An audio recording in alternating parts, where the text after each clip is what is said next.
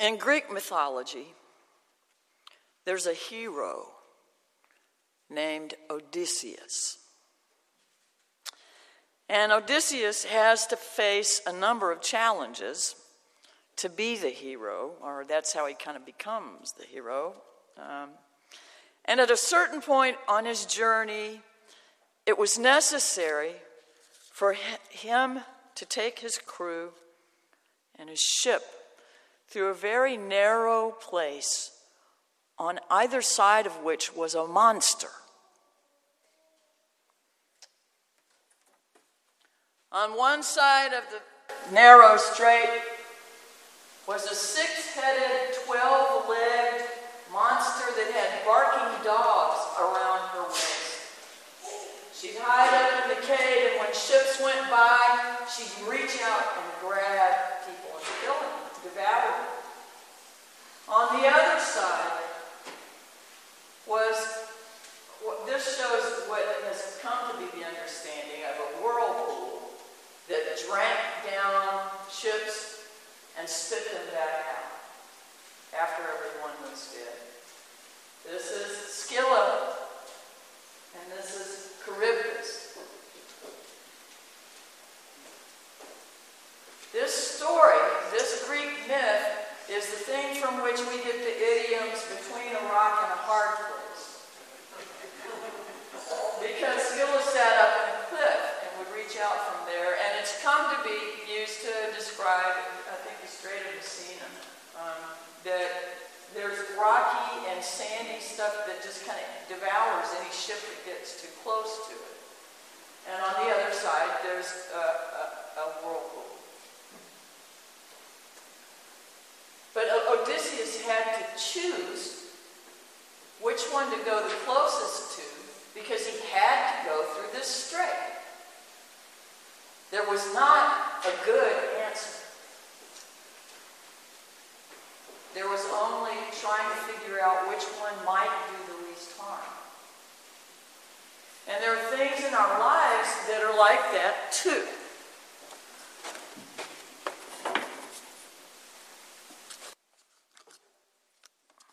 You know, another expression that comes from that is between the devil and the deep blue sea.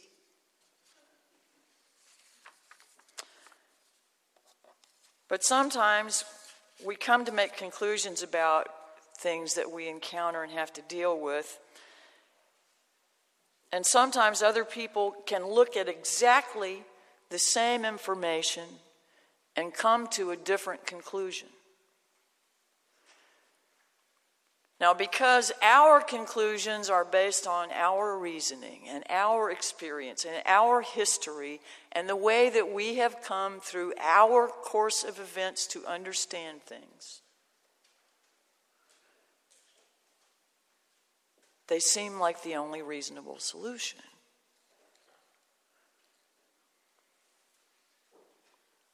Because other people have gone through different filters and different life experiences and different courses of events to develop different filters, a different conclusion can look the same way to them.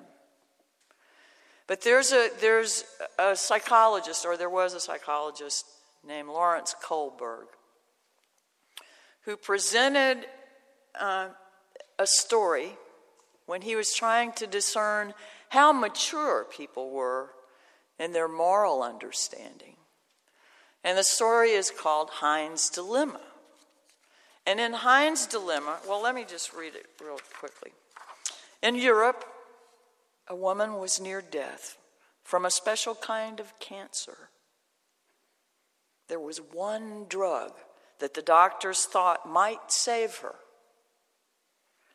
It was a form of radium that a druggist in the same town had recently discovered. The drug was expensive to make, but the druggist was charging 10 times what the drug cost him to make. He paid $200 for the radium and charged $2,000 for a small dose of the drug. The sick woman's husband, Heinz, went to everyone he knew to borrow money, but he could only get together $1,000, which is half of what it cost. He told the druggist that his wife was dying and asked him to sell it cheaper or let him pay later or in installments. But the druggist said, "No, I discovered the drug and I'm going to make money from it." So Heinz got desperate and broke into the man's store to steal the drug for his wife. The question is, should the husband have done that? And the determining factor is not whether you answer yes or no, but the reasoning by which you explain your answer. People at different stages of understanding, people of different maturity can come up with different answers to the Heinz dilemma, or get to the same answer for different reasons. And if you read through the psychologist's explanation, you see that along the way the answers change in people's development. So along the journey of our lives, not only might we come to change our minds and reach different conclusions, but if we come back to the conclusion that we had originally, it may be for an entirely different reason.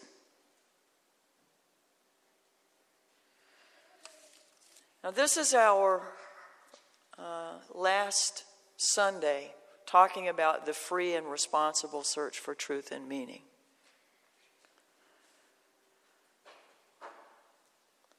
I think a lot of what we've talked about in services before this is that moral imperative, the compulsion to act from the conclusions that we have drawn through the use of our best reasoning and our best experiences. We encounter infuriating things and cannot fathom how someone with half a brain might come to the other conclusion nonetheless. Sound like anything that's going on around you? I can't go any place without hearing people with vehemence talking about what's up with the government. And I hear people on opposite sides saying exactly the same thing and being just as unable to hear the people on the other side. And I want to advocate for growing enough to be able to understand how people reach the conclusions they reach, even if they are not the one we find to be the right one. Because I know you've heard me say this a lot, if we can't understand them, then we can't possibly discuss it in a civil way that will reach any kind of a real understanding. Behind our technological advancements and population increases and inflated standards of living as measured against those of people in other parts of the world, behind our assumptions of what we deserve and our hunger for more and for something different, new experiences, our comforts sleep between Scylla and Charybdis. The very sources that make life possible are being bought and sold across the world, and that's becoming more common. People are becoming owners of the only good water on the planet.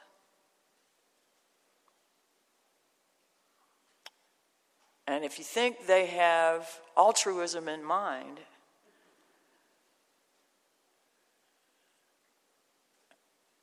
I think that might be a mistaken assumption.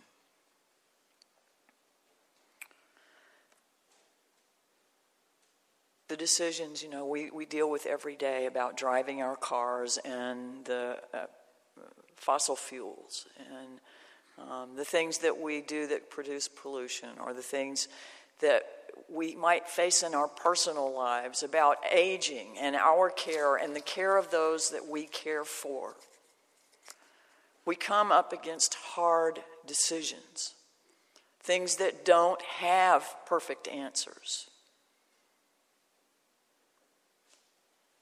And the only way that I think we can be doing that responsibly is to do all we can to continue in our maturity. Spiritual, psychological, emotional, and make the best decisions we can, which I think we do now, and then not beat ourselves up about whatever it was, whatever comes later.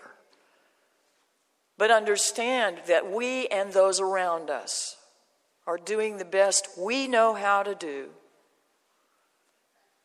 Accept that as that decision in the moment, move on, and be ready for the next one.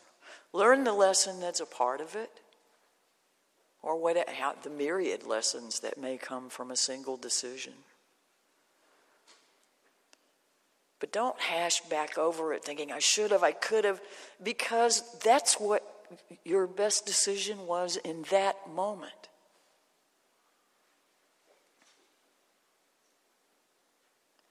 If we want to heal this world, if we want to be part of the solution, I submit that as Unitarian Universalists, we are in the best position to try to understand all of the things that are a part of it, the puzzle. That's a tall order. And I'm not saying that you should stop working for the things that you believe to be right.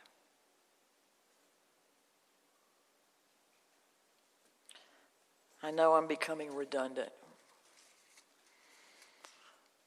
I've said this from several directions for several weeks now.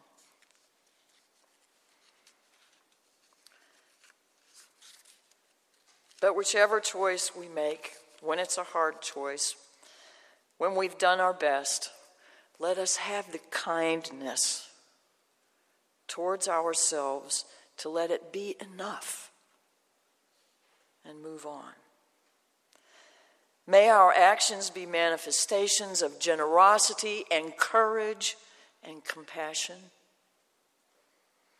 May we find love for those we cannot understand and the wisdom to listen and speak so that progress, healing, and reconciliation become possible. May our meditations bring us toward unity capable of holding the tension of opposites. May our prayers be for understanding. May we ever revel in the beauty and wonder of life as we wrestle with and accept that which is beyond our comprehension.